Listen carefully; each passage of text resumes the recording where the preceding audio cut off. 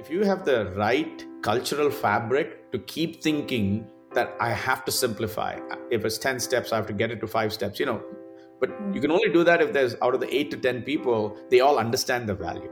If you're the one or two designer or PM trying to do that and the engineers don't really get it, they can't empathize with it, it's hard.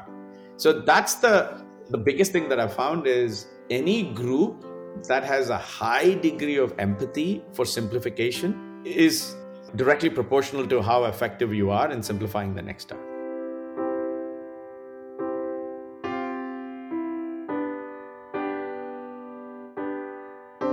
Hello everyone, welcome to another episode of Zero to Exit. This is Ankur and Nilima. In today's show, we're excited to have with us Sunil Patti, a VP and GM for Google Cloud Security Business.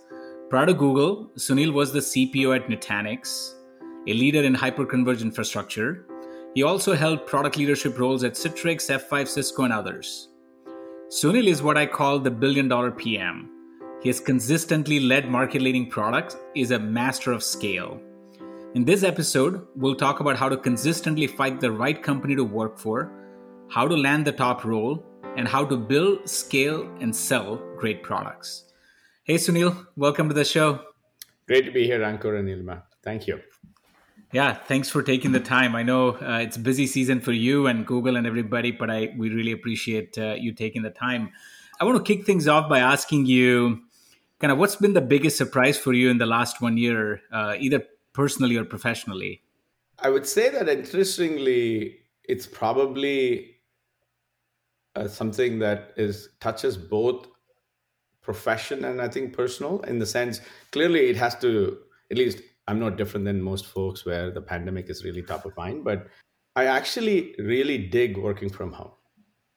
And the reason why it's surprising is I'm what people think is a highly extroverted social person. Yeah. I like hanging out with people, hanging out with teams, have meetings, go out, bond with folks and so forth.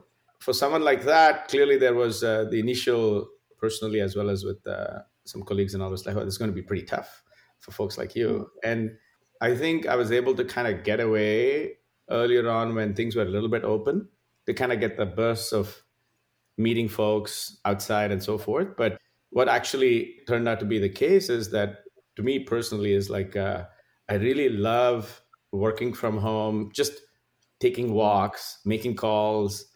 And in many ways, I am way more productive than being 5-10 minutes late to a meeting constantly and having to show up in a conference room. And then there's 4 of the 10 people are anyway remote, the usual things that we're all, stressed out about the commute and all, right? So in many ways, I think both professionally and personally, I think I'm looking forward to the fact that there's probably zero chance that most companies will go back to the usual way of working. Yeah.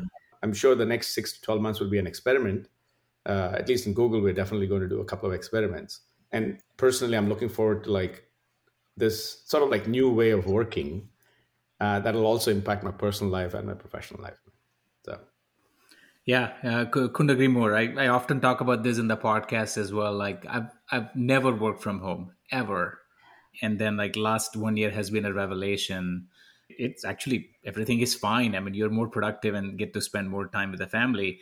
I thought you were going to say your biggest surprise is that you would have never thought 1 in a million year that this artist called Beeple is going to sell an art for $68 million over an NFT on a blockchain. Yeah, I guess there's many, many surprises, frankly, put it this way, over the last year, right? So, yeah.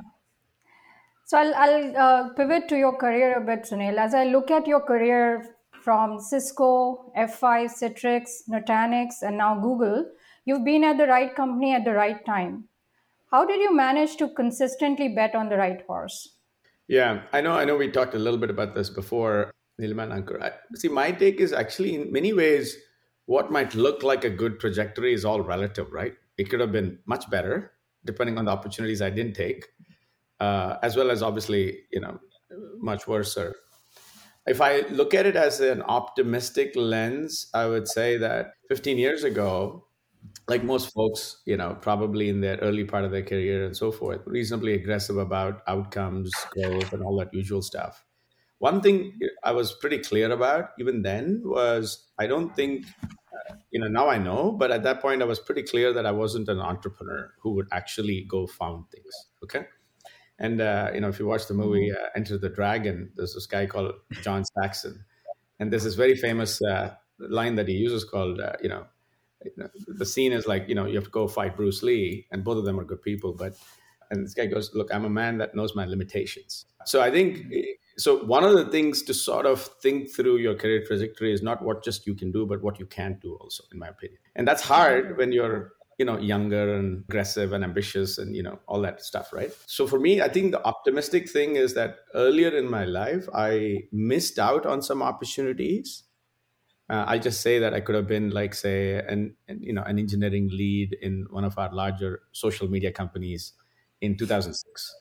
But then I was enamored by being a director at Cisco, one of the younger guys. And, why would I go and take another job at some other company that was much smaller, right?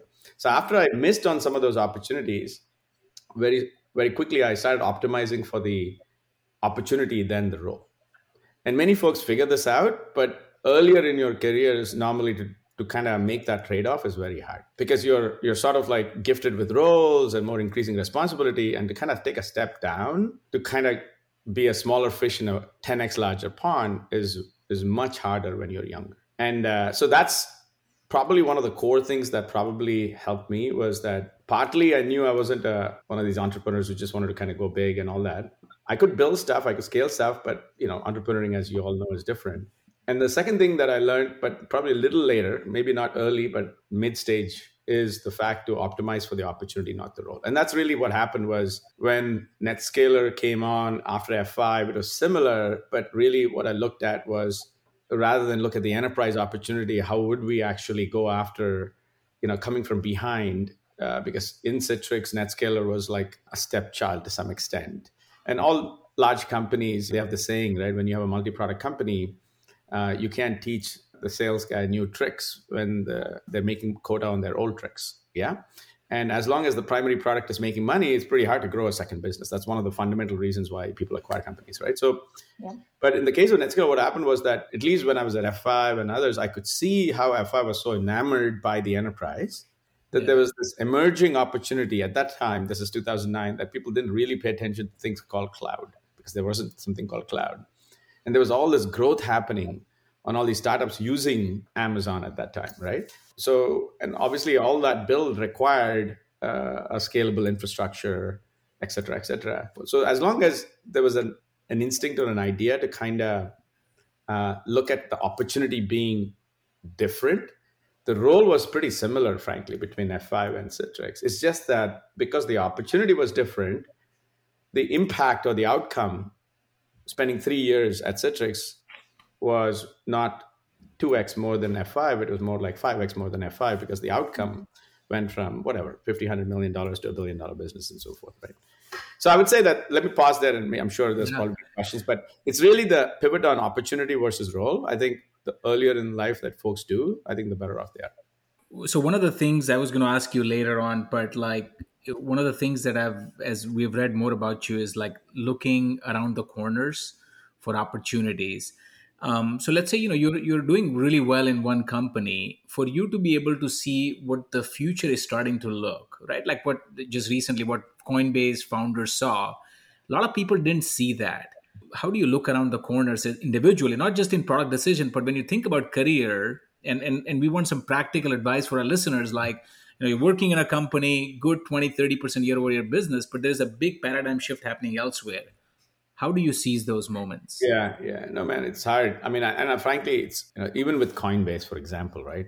Yeah. 2 years ago, and the company is what, a dozen years old or something like that now, right? It's not Clubhouse. Yes. 2 years ago, I don't know if people would have said, "Oh yeah, Coinbase," right? So that means that they've been doing it for like 7-8 years without the world recognizing that there was actually a corner that was turned, right? There is no, at least my personal take on something like this is, I'm good, but not great at being extremely curious.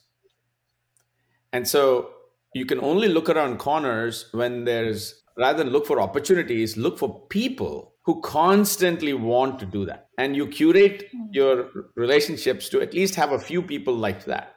Obviously they're not normal people in a normal situation, but And you'd be surprised how many times the turning around corners is not as much as looking around something. It's to actually follow the instincts of people who are extremely curious. And then it's up to you as a person to kind of connect the dots a little bit, obviously do some testing, and then, put some filters on it, get some signal from the noise. Because for the extremely curious people, there's also a reasonable degree of noise, in my opinion, just because their personalities are like that. So if you're like one step removed, that I think, in my opinion, is the art, is the one step removed from that extreme curiosity, which allows you to bring a level of balance, but still leaning in around being open to what's actually going on. Why are these folks doing this? Why is somebody talking about this area? Right. And that allows you to kind of then lean in to learn more, and then you go do your connection with God. So in summary, I would say that when people are talking, like in the world of security right now, a lot of people are talking about governance and regulations because of Cloud Act, the local California Act, or European, Schrems 2 regulation. I'm now getting into some, security related stuff. But when you see those themes emerging and the nationalistic regimes are actually locking in post-Trump, then you know that there's probably a new era of governance emerging. Yeah. Because once you go there, they're not going to come back, right?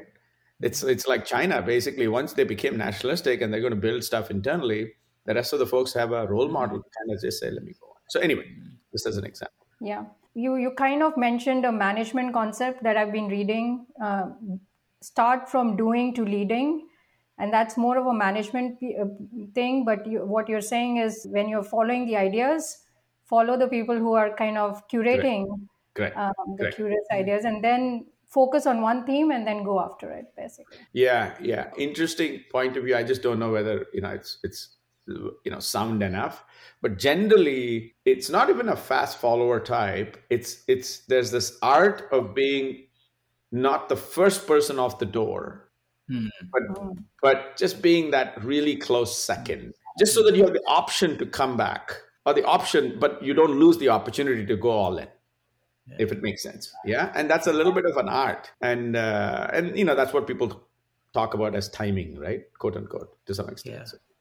Yeah, I mean, you minimize the risk because the first person walking in that door is the entrepreneur, which is either committing a suicide or going to make $20 billion like the Coinbase CEO did. But if you're the second guy, you're still, ending up with a big payoff. It depends on the personalities and all that. That's what I'm saying. Is that I think if you're a product person or a normal, like if you're going down your normal stuff, I think maybe something like that makes sense. But if you have a chip on your shoulder, you want to run your own company, and this is the only way you want to grow and all that, you'll have no problem being the first person out of the door. And one point that you mentioned is, it's so important to also know that what you're not going to do. Little practical examples there. How do you kind of evolve that decision tree? There's things in that dimension that apply to your career, as I mentioned, right? Whether to just because you became successful, and then there's a constant set of VCs that will always go to you, and then you'll find that it's quite enamoring to kind of go build something just because there's money available, right? A lot of people do that, as we know. And these days, especially, there's a lot more money available. So I think on the career side, there's quite a bit of that I think, again, there's nothing wrong in trying it out. It's just that at some point soon in your life, if you can learn to ensure that, look, just because things are available doesn't mean you should do them. So this is where you just have to kind of really have a filter on, is this the right thing for you? Are you willing to kind of go the distance? And that's what I meant by entrepreneuring versus, joining something Series B or something like that. And there's no harm and foul as long as you're authentic about it, right? Yeah. And most companies actually prefer authentic leaders who sort of like, hey, look, could I have done a decent job in the founding team? Probably. But if things went sour and all, was that something that I would wake up in the morning and really care for? Probably not me, right? But there are a lot of other people like that, right? So that's just an example of knowing what your limitations are. Similarly, I would say on your independent of a career side, even in product journeys, even in personal lives and all, I think, we talk about product scaling all the time, right? And we talk about product market fit. The whole definition of product market fit is to accept what your product cannot do. Yes. Most folks who are in the ambition of building products, you'd be surprised how many people don't apply that filter, right? Yeah. And so anyway, because the easy way to define product market fit is to give a big market. Yeah, we're going to talk a lot about product growth. Actually, that's going to the product pieces, because that's kind of really the main thing we want to discuss. But before we get there, I do want to kind of segue into the next section, which is, it's hard enough to find the right horse to bet on. It's even harder to be the top jock riding that horse. You've been the top jock in a lot of especially the last 4 or 5 companies, and managed to land the top product role at least, right? I'd love for you to sort of talk about some of the core principles that has led you to land that role. I think what sort of a lot of people don't recognize is people are like, well, if I work hard enough and I learn enough, the universe will give me the top role. And one of the things I've learned is that that's maybe foundational or not even that important. What have you learned along your journey to kind of got you in the position that you have been consistently in? Yeah, I think this obviously in itself is a long discussion that will require a lot to cover everything. But I'll tell you a few things that come to mind. First of all, was I a top product guy? Maybe at Nutanix, and ironically, like Google, I'm not the top product guy. Or of course, these are all relevant roles, but maybe not the top role, right? But the spirit of the question is, yes, like, how do you chart that trajectory, both on opportunity and role? Remember, like 5 minutes ago, we talked about optimize for opportunity. Yes. Yeah, but can you do both? Then you get a force multiplier, right? Opportunity and role is where you're done, right? Yeah. So let's talk about that for a second. So I think if you do well and you're able to kind of have those instincts of looking around corners and a few things, remember I was talking about following people, looking, in addition to doing a great job executing as part of the course, then you'll be able to sense when opportunity is opening up and you're putting those filters to kind of be in the first 15% that recognizes that opportunity. Yeah. So that gets you in the game, because if you're in the first 15%, the chances of you being set up to do a good role is way higher than being in the 50%, right? Just because by that time, either the person already there would have grown or, et cetera, right? Yeah. So that's one way to get opportunity times role, is to be in the first 15% of an opportunity that you look at. Yeah. You don't have to be in the first 1%, which is the founding team, but the first 15% or so. Yeah. And then as long as the opportunity is scaling, your role automatically gets to the top. And there are many folks like that we've seen, right? So that's your what I would call the standard technique, is optimize for opportunity, but make sure that you're not too hesitant. As in, like, you're not 1%, but you're not like, don't wait for Series F. Yeah. Make sure that you're in between A and B, or equivalent of that. And that, by the way, that applies not just to small companies, that applies to big companies too, right? I mean, when there's a new product initiative, the early maybe 1-2 things are harder, but once it gets going, if I'm an engineer, if I'm a product person and so forth, sort of like being the person that maybe was the second person beyond the GM to kind of help define that new product area inside my NewCo and write that to 50 million, 100 million, whatever it is, then defines you, right? Yeah. So that's one way to get the opportunity times role. The second way, which is much more elusive and probably much more elitist, and to some extent, hopefully folks all get to that, is where not only is the opportunity well known and waiting, but the role is opened up for someone. Like you could argue that the larger the opportunity or the better the opportunity, the bigger the roles, the big roles are not as open anymore, either because they're already taken and so forth. But then you see this all the time, right? I mean, with Snowflake, with Slootman being brought in as CEO and all, right? Yeah. So you see this with CEO jobs. You'll be surprised that it also happens with product jobs. It definitely happens with sales jobs and so forth. So that's when I think that's a little limited, just because that you're talking about maybe 10, 20 people per year that are in that category. Yeah. But at some point, if you can get to be that 10 or 20 people per year in a certain segment, then that's another way to maximize opportunity times role. And what I meant by that is, just to kind of put things in perspective, right, is imagine a Series D company, you're going to go public in a year or two, and highly likely you normally look for a head of sales or a CFO. CFO most of the time, maybe a head of sales, yeah? Very few times they look for a head of product or engineering or things like that, unless something's broken, right? At that point in time, they'll scour the valley and look for 10, 20 people. to choose from. Essentially, based on whatever work you've done, they're giving you that opportunity times role because they want that expertise.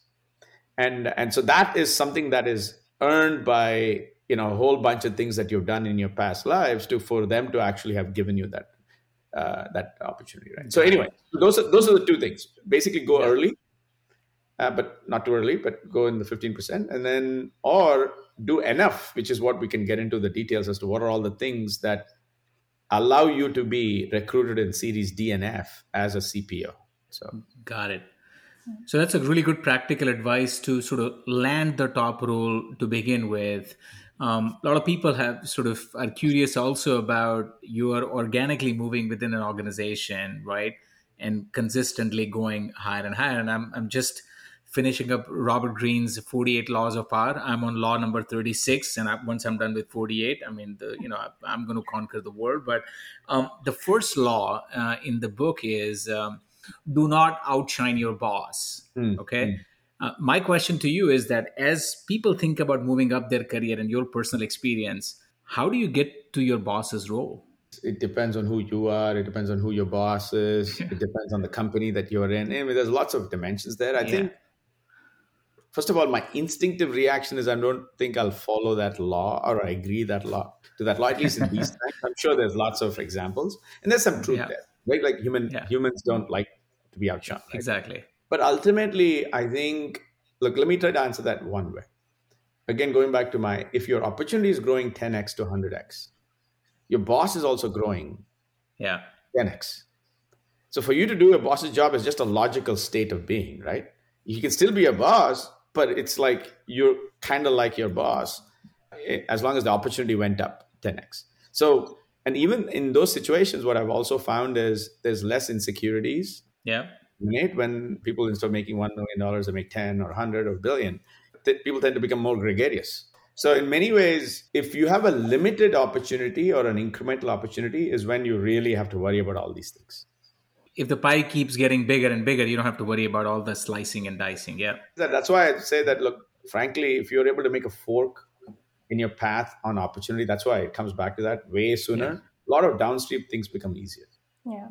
That's a great point, actually, about the pie becoming bigger. Never thought of it in that way.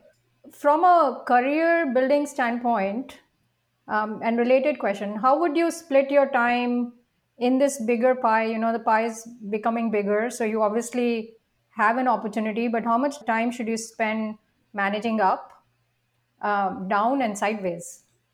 I think in general, by the way, when we talk about career management, I think there's a bipolar answer that I think I want to give here, which is at some point you want to be intentional in career management.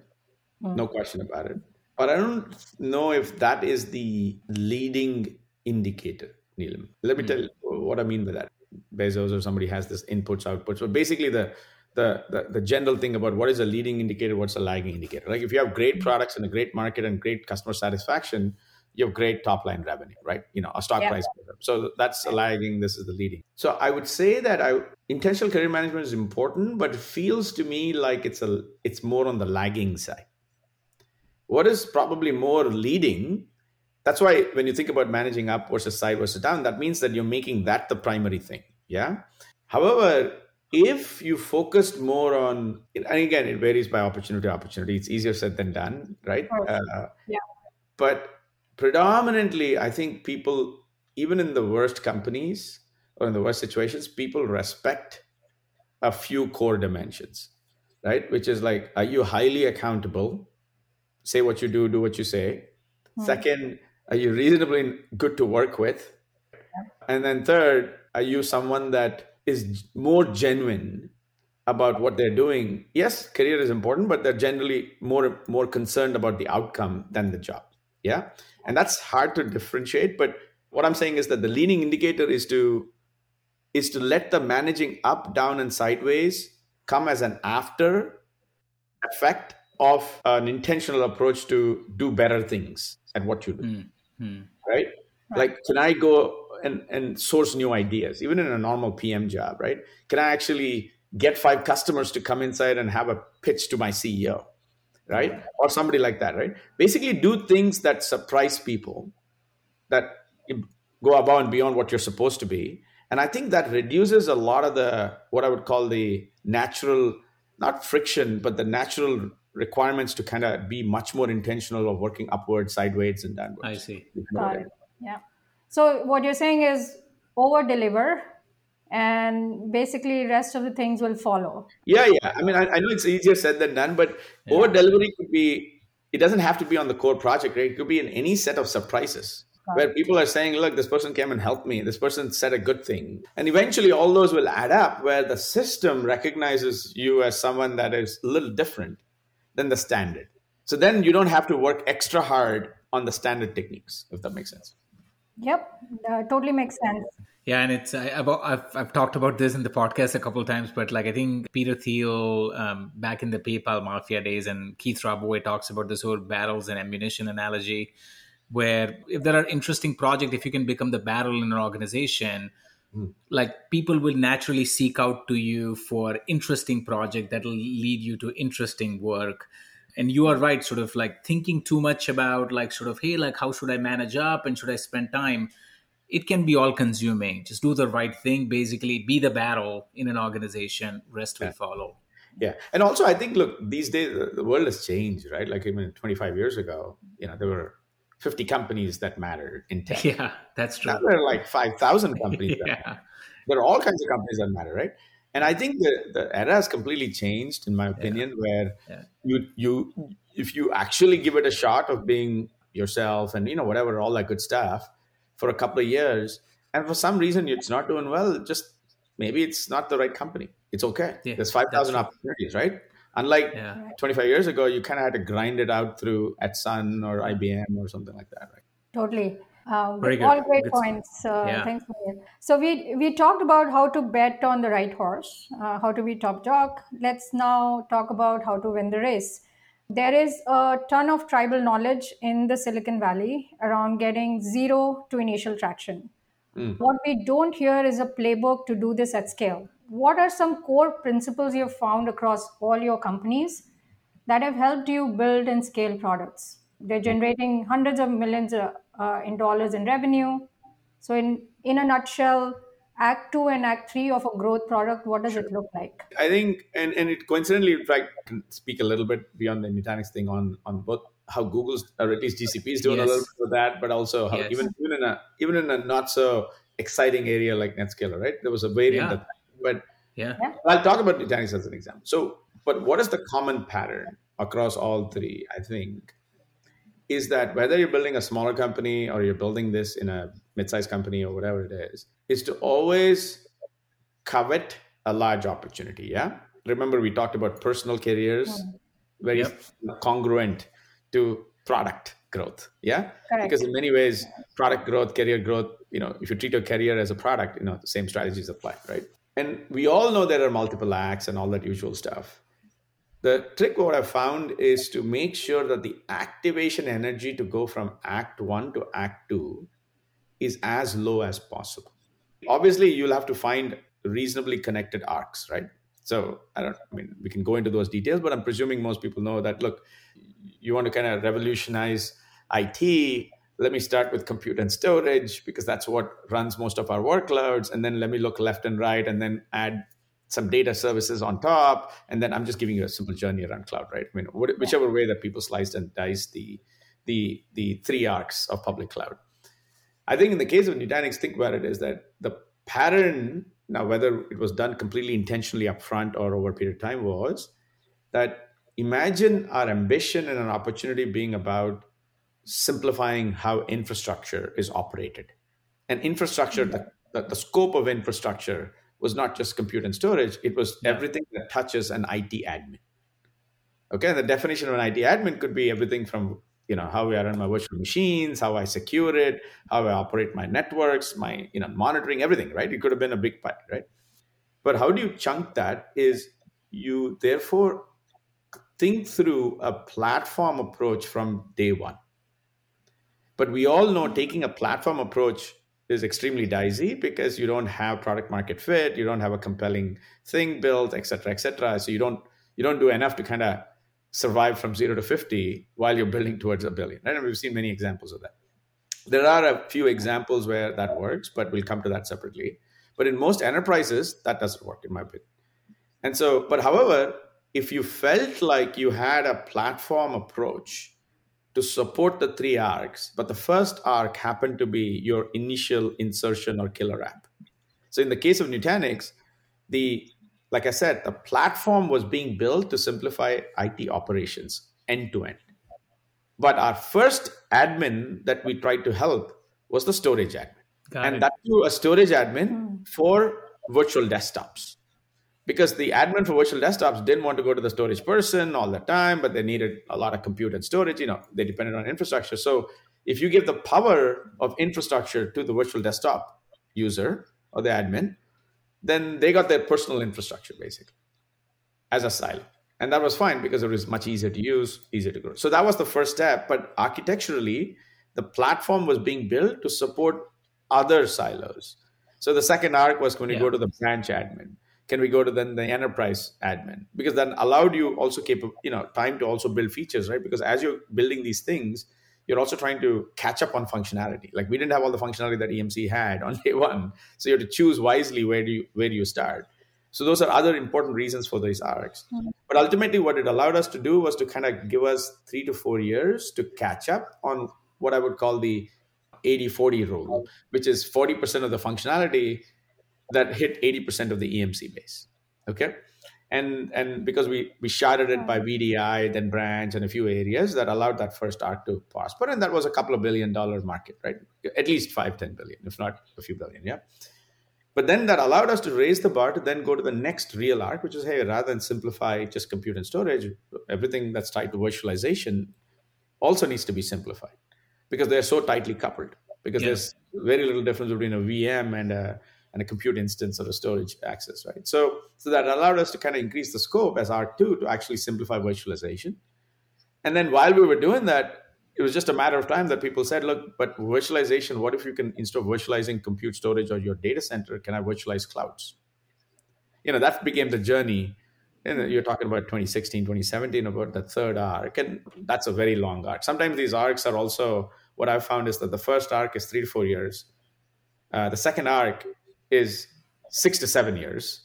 The third arc could be 7 to 10 years. Because remember, they become exponentially both bigger, but also harder. That's why it's important to build it as a platform strategy, because you don't want to kind of, take a lot of energy to go from one arc to the other.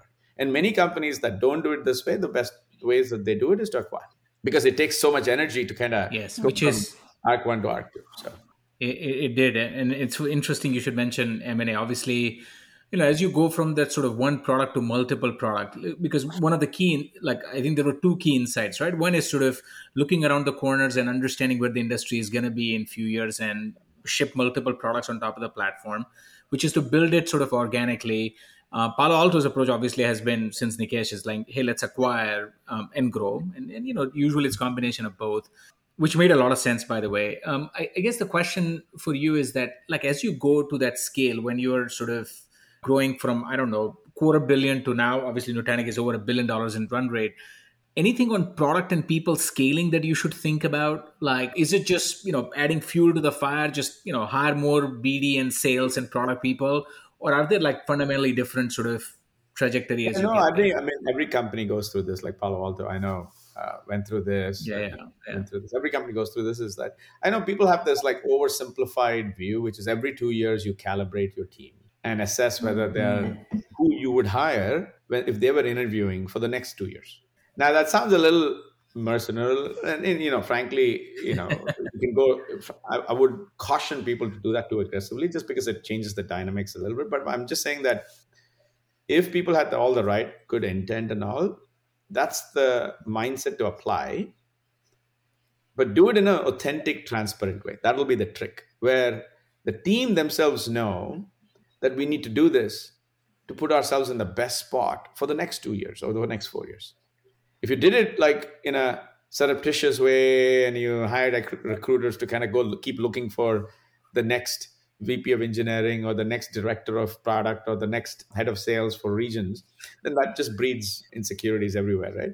However, there's a way to kind of do it in a very a creative way, in my opinion, which is you're just saying, look, we just crossed this, but now instead of just being, if I'm just making this up, like if I'm CrowdStrike, if I'm just doing an endpoint company, I finished doing AWS. No. I could actually be way bigger than an endpoint company. And here's my long-term vision beyond being an endpoint company. And to do that, like when I look at like key functions, can those folks actually get us there? But that's a discussion that could be had with the team. Especially when you're successful, is a great time to have that discussion. And the most important thing is to put yourself in that, by the way, because most people, if you are a director of engineering and you're trying to do this, or a director of product and trying to do this with your PMs, you have to put yourself as well, right? As in, are you the right person to lead that to that next level? And most people find it much harder to do, right? So that's in a scaling of arcs or multi-product. One of the things that I found is that one of the biggest issues, again, just like if your Arc 1 is doing well, that is your single biggest inhibitor to build Arc 2. And that's just not a salesperson hitting quota on old things. Your product person who's so good at Arc 1 will always bitch and whine about Arc 2's products as to why are we taking resources from Arc 1, putting it on Arc 2. I mean, everybody knows this, right? And this is where ultimately product leadership, which is the tip of the spear more so than engineering in some ways, have to have that, sort of like step function mentality of thinking about portfolio management and how to expand the portfolio while still not compromising on focus. And that is an art. And people who are able to kind of step back and think that way ultimately are the people that will continue to scale for multiple arcs. Because remember, right, the prior art was like in the 90s, you took 10 years on Arc 1. Like take Foundry. They took 10 years to build a world's best, I don't know, whatever they built. It's a combination of load balancing firewall, whatever that thing is, right? And same thing with Checkpoint maybe, right? So on a single product, you could make a lot of money for 10 years. Whereas in these days, you're talking about Arc 2 coming in maybe in the third or fourth year. All right. And also, I think conventional wisdom thinks that your Arc 1 is 10 years. Is actually much smaller now because there's lots of people reimagining things, lots of shifts happening and so forth. And so that's the big thing with traditional product managers who've probably been in the 2000s and 90s is that they're so used to like having a single product. And because it's correct, right? In some ways, which is you have to be singularly focused. And all of these are distractions, right? For what it's worth, I think that is a little bit of an art there of portfolio management that folks who get it and know how to kind of balance things while retaining focus on Arc 1, but also doing enough of Arc 2 will continue to grow. Whereas those folks who can't do that inevitably get... Great. Well said. Yeah. Really good insights. So in your talks, Sunil, you've often talked about keeping things simple in the product. Now, going back to the arc point, as you travel through these arcs, how do you keep things simple still in your products? Yeah, no, it's a great question. That's actually super hard. And in fact, until I'll tell you my journey of really understanding simple came firsthand from my Citrix days when our CEO, Mark Templeton, and he was one of those extreme curiosity learners. And even my Nutanix founder of the years was like that, right? And at least in Mark's case, he had a degree in design before design was cool, right? Whenever that was, right? Industrial design. Now, of course, design degrees are the rave, right? But so he was a natural instinct to design. And when design became the thing in mid 2000s and so forth for enterprise companies, because design in consumer is a little bit natural. Yeah. I would argue design in enterprise is way harder in some ways. Yeah. And so therefore, through the lens of sitting beside someone who actually emphasized two things to me. One was the art of simple and the art of storytelling. And I'll tell you how they're related. But because great storytelling is also very simple, right? In many ways. But just on the products being simple or keeping things simple and so forth. So tactically, there are a bunch of things that you should be thinking about. One is many companies, engineering and products do it. Most of product and engineers come from the traditional school of thought of innovation and so forth. The standard 101 is to make UX half PM, okay? And design half PM. Right? And people are doing that extensively now. Pretty much all startups do that now. Yeah. I'd say one additional thing that I don't see that many folks do in that is, in addition to UX doing half PM, the PMs, at least one of the PMs being an operator, not a product guy. As in, I'll give you an example. Like, we acquired this company called Chronicle. Yeah. Both the founders of Chronicle were actually security analysts at Google. They were not security PMs. And there's pros and cons, right? Obviously, there might be certain fundamental things that of building good products that may not have come to, but I can tell you the sort of like signal of doing 10 things out of which 8 out of 10 met the use cases for that particular customer journey and so forth were very high. Architecturally, and there were a bunch of other trade-offs and product and all that could have been done. So that was the other thing, by the way, of keeping things simple. That's why I'm trying to focus on people part, because ultimately that's what it is that if you have the right cultural fabric to keep thinking that I have to simplify, if it's 10 steps, I have to get it to 5 steps, but you can only do that if there's out of the 8 to 10 people, they all understand the value. If you're the 1 or 2 designer or a PM trying to do that and the engineers don't really get it, they can't empathize with it, it's hard. So that's the biggest thing that I found is any group that has a high degree of empathy for simplification is directly proportional to how effective you are in simplifying the next task. So if you only have 2 out of 10 that really understand why you need to simplify, then your job is that much harder. So that's why one of the things that I would highly recommend that I tell people all the time is whenever you're building these product arcs or whichever it is, make sure that it's just not design-led. At least a third of your product team needs to be operators. And that changes the dynamics of the input criteria that's coming into your product. Yeah, very well said. I mean, yeah, like you said, each of these themes can take a podcast in of itself. But, we've got a condensed version here, even with an hour. So I'm going to move to hopefully a last question or last 1 or 2 questions before we go to the rapid fire, Sunil. So, obviously cloud wars are arguably the biggest battles happening in the enterprise right now.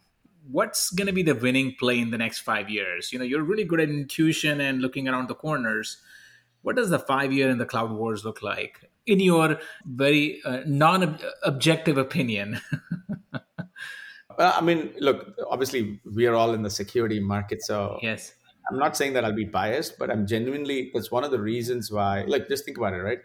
I have relatively little security background compared to most of you folks, right? And so in fact, when I did the Google thing, it was mostly to kind of work closely with a few people like my manager and so forth. That's a feature, not a bug, by the way, Sunil.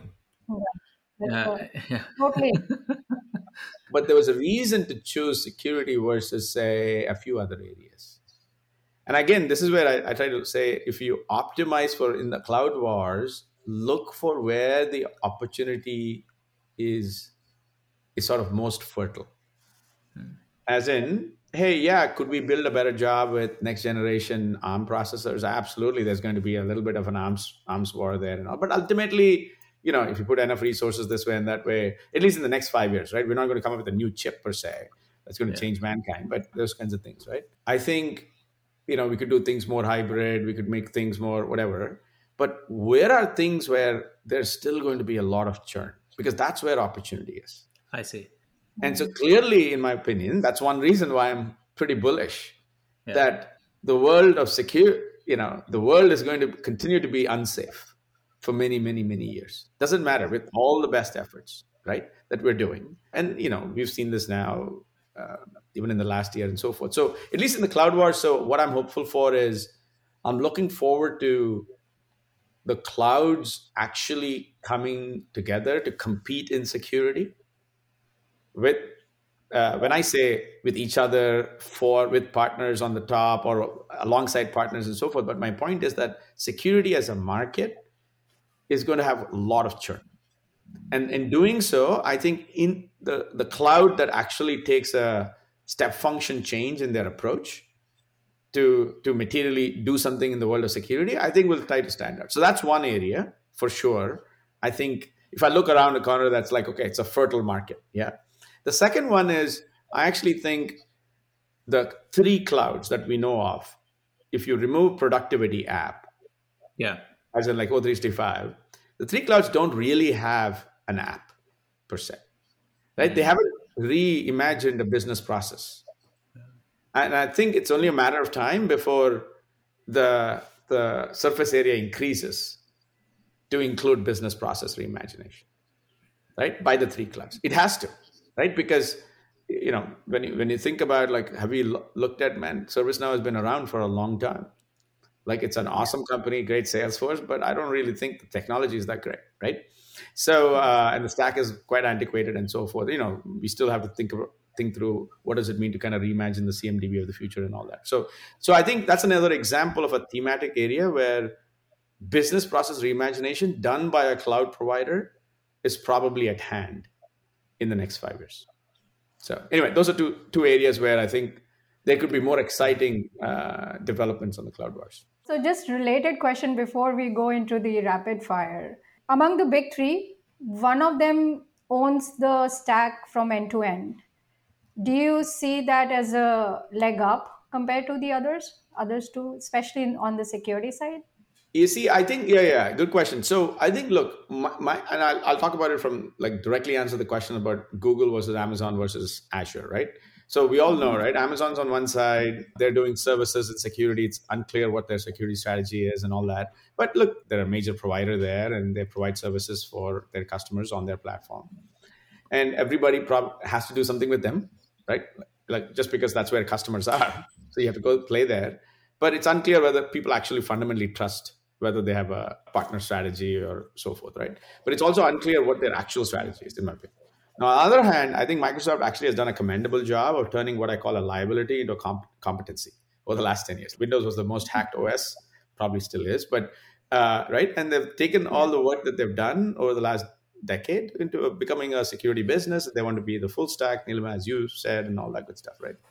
I think Google, what we're trying to do is look, we are number 3, and we genuinely believe that there needs to be a reasonable value in choice to our customers. But at the same time, if choice can be coupled with leverage with partners, we just have to choose a few areas that we opine on and then build them as, like I was giving this example of platform products to which we can get synergies and leverage to our joint customers. So that's how we are thinking about that market as Google, saying that, look, there are a few areas that we feel like we need to play in because we're Google and we have some competencies, but we're going to do it in a way that there's a strong ecosystem. Like EDR is a good example, like firewalls is a good example, right? I mean, these are things that we think that we can do a better job with leverage of partners. But the one thing, though, that I think in our strategy, it goes back to our simple thing is, ultimately, though, if we can create the best of breed with the usability of best of suite, then that provider will win. And right now, with a single stack, you get the best of suite, but you don't get the capability part. With the other extreme, you don't get the operational simplicity. So the art here will be, and I don't know whether we'll do a good job yet, it's to be seen, but the art will be, while we partner and we have a portfolio of products internally and externally, the art is, can we truly simplify customer experience? Got it. One of the questions I was going to ask you is that sort of the underlying theme in your not predictions, but your sort of how you see the next 5 years in the cloud wars is that applications and security being an application will sort of really rule and differentiate. But the computer, the infrastructure, just compute, networking, etc., it's going to be by and large a commodity. Do you see any way? So what Apple did with M1 chipset, right? Like completely changed the landscape where we thought that like hardware is hardware, like Moore's law have stopped. Is there any opportunity even with quantum computing and other type of technology whereby compute can become quote unquote sexy again, and one of the vendors can? Yeah, you're right on. I actually think the commodity layers by default are where the true generational opportunities are, Ankur, ironically. Yeah, got it. Right? Because commodity layers are what is ignored. Like, to your point of computing, is a generational opportunity. It's just that when you ask the question of next 5 years, the answer will be different than 10 years. That is true. Right? To me, yes, if you talk about a slightly longer horizon, you're absolutely right. Just what happened with ARM++, you're going to see probably another big variant coming soon. Yeah. And quantum obviously has, a lot of people have a lot of hopes on quantum. So we'll see. Yeah. Clearly, we needed 2 hours. No. Thanks for keeping it easy. Yeah.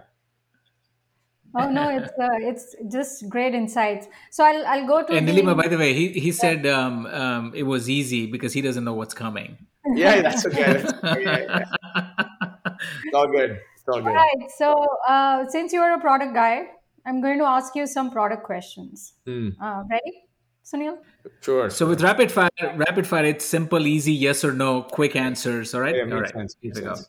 What's your favorite B2B product? Favorite B2B product? TensorFlow. So there's a part B to this. You're now the GM of this product, Hmm. and you have to double the revenue in a year. What's your number one go-to-market or product move on TensorFlow? To me, TensorFlow, the reason I like it is because it's a generational platform capability.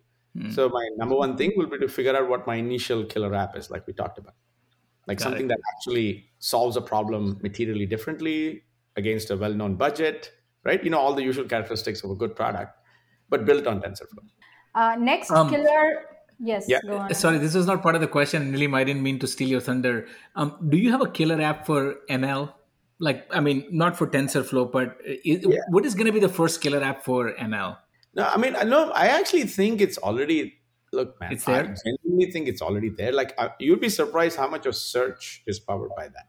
How much of Mm. ads are powered by Yeah. that, right? How much of my, Google Photos are powered by that, right? I mean, there's a lot of, I think, things that are seeping in. It's just that they seep in subliminally, Ankur, versus, oh, there is this intelligent device suddenly from this dumb device, right?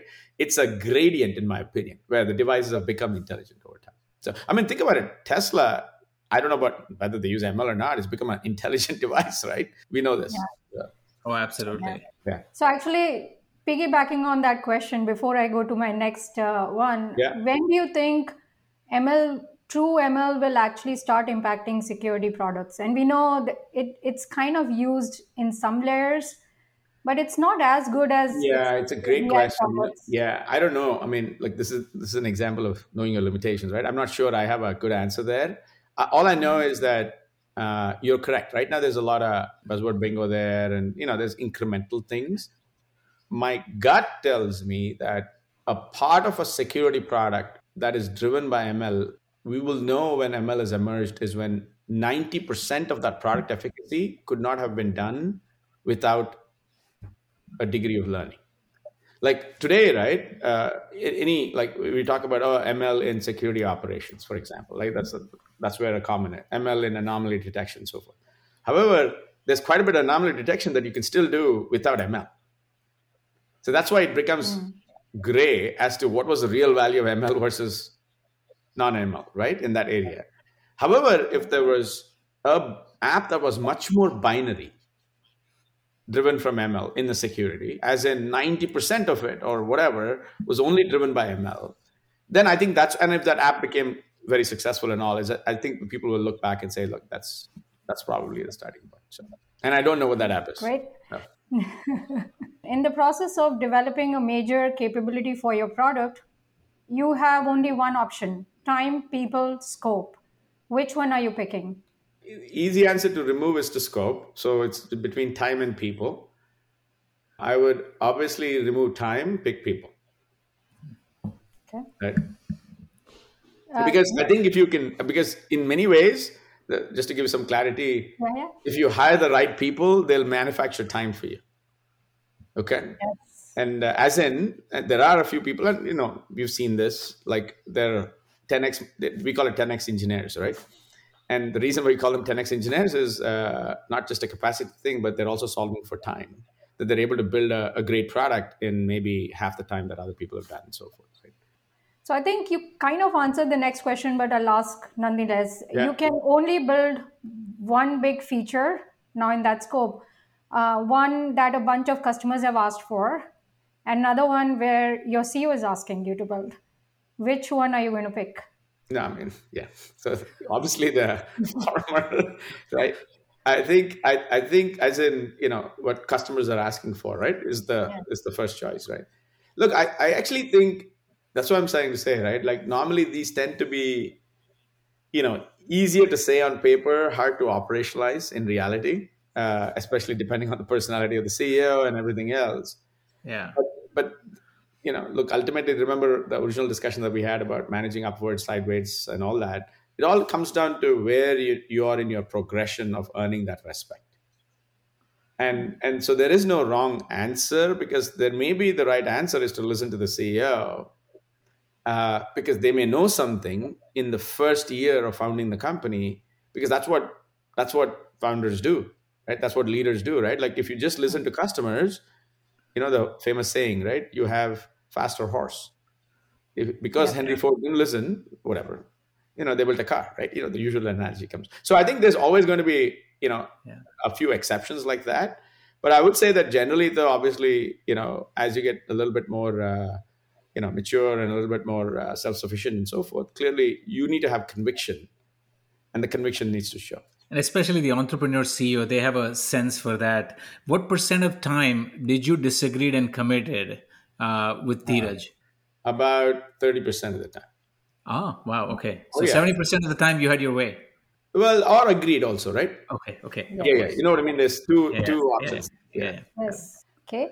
Next question. You have an opportunity to run products at any company on the planet. Which product role are you picking outside of Google, of course? I think at my stage in my life, and so personally, I'm just answering personally, I'd optimize for, like, what are the levers, right? A great time for N years, which is basically great time means you need to, really like the people that you're working with, and you need to really like the opportunity, right? Between those two. So that would be my two primary criteria I would apply. Great time equals, great people plus whatever, great opportunity. And a second criteria would be, there has to be a reasonable outcome. Like you want to, and my definition, at least in Google, the way I think about it is versus doing it in a small company is there's a material chance to come from behind in a short period of time to leave a legacy that, man, Google Cloud really, actually, we almost wrote it off 2 years ago. But there were these 12 people that put it on the map. It can't be one person. I mean, Thomas has doing a great job. He's probably 50% of the reason, right? But I'm just saying, there'll probably be 12 people that people recognize as people. They put cloud on the map at Google. And so a similar sort of feeling of leaving a legacy is important for me. There is no way, Sunil. If Elon Musk said, you get the top role at SpaceX, you're declining that role. No. There's no freaking way. No. But think about it. No, actually, no. That's it. So let's talk through that for a second, man. Assume that we got the job as president of the United States. Okay? But, I mean, I'm just saying equally big role. This is right? product. Yeah, this is the product role question. I'm just saying, CEO of SpaceX, product officer. I think I genuinely believe, right? After a certain point, why do you want to mess up your legacy when you know you cannot do a good job? Yeah, you'll probably have a good time for 6 months, 3 months, or whatever. Maybe not even a good time for 2 days. But so I think you have to it has to be in that plus 20, 30% stretch, right? It has to be, a reasonable stretch, but you know when it's 5X and it's going to break, right? Like SpaceX, I don't even remember my college physics that well, right? So there are some obvious things there that don't work for me to kind of go to SpaceX. Well, Sunil, you didn't answer the company name though.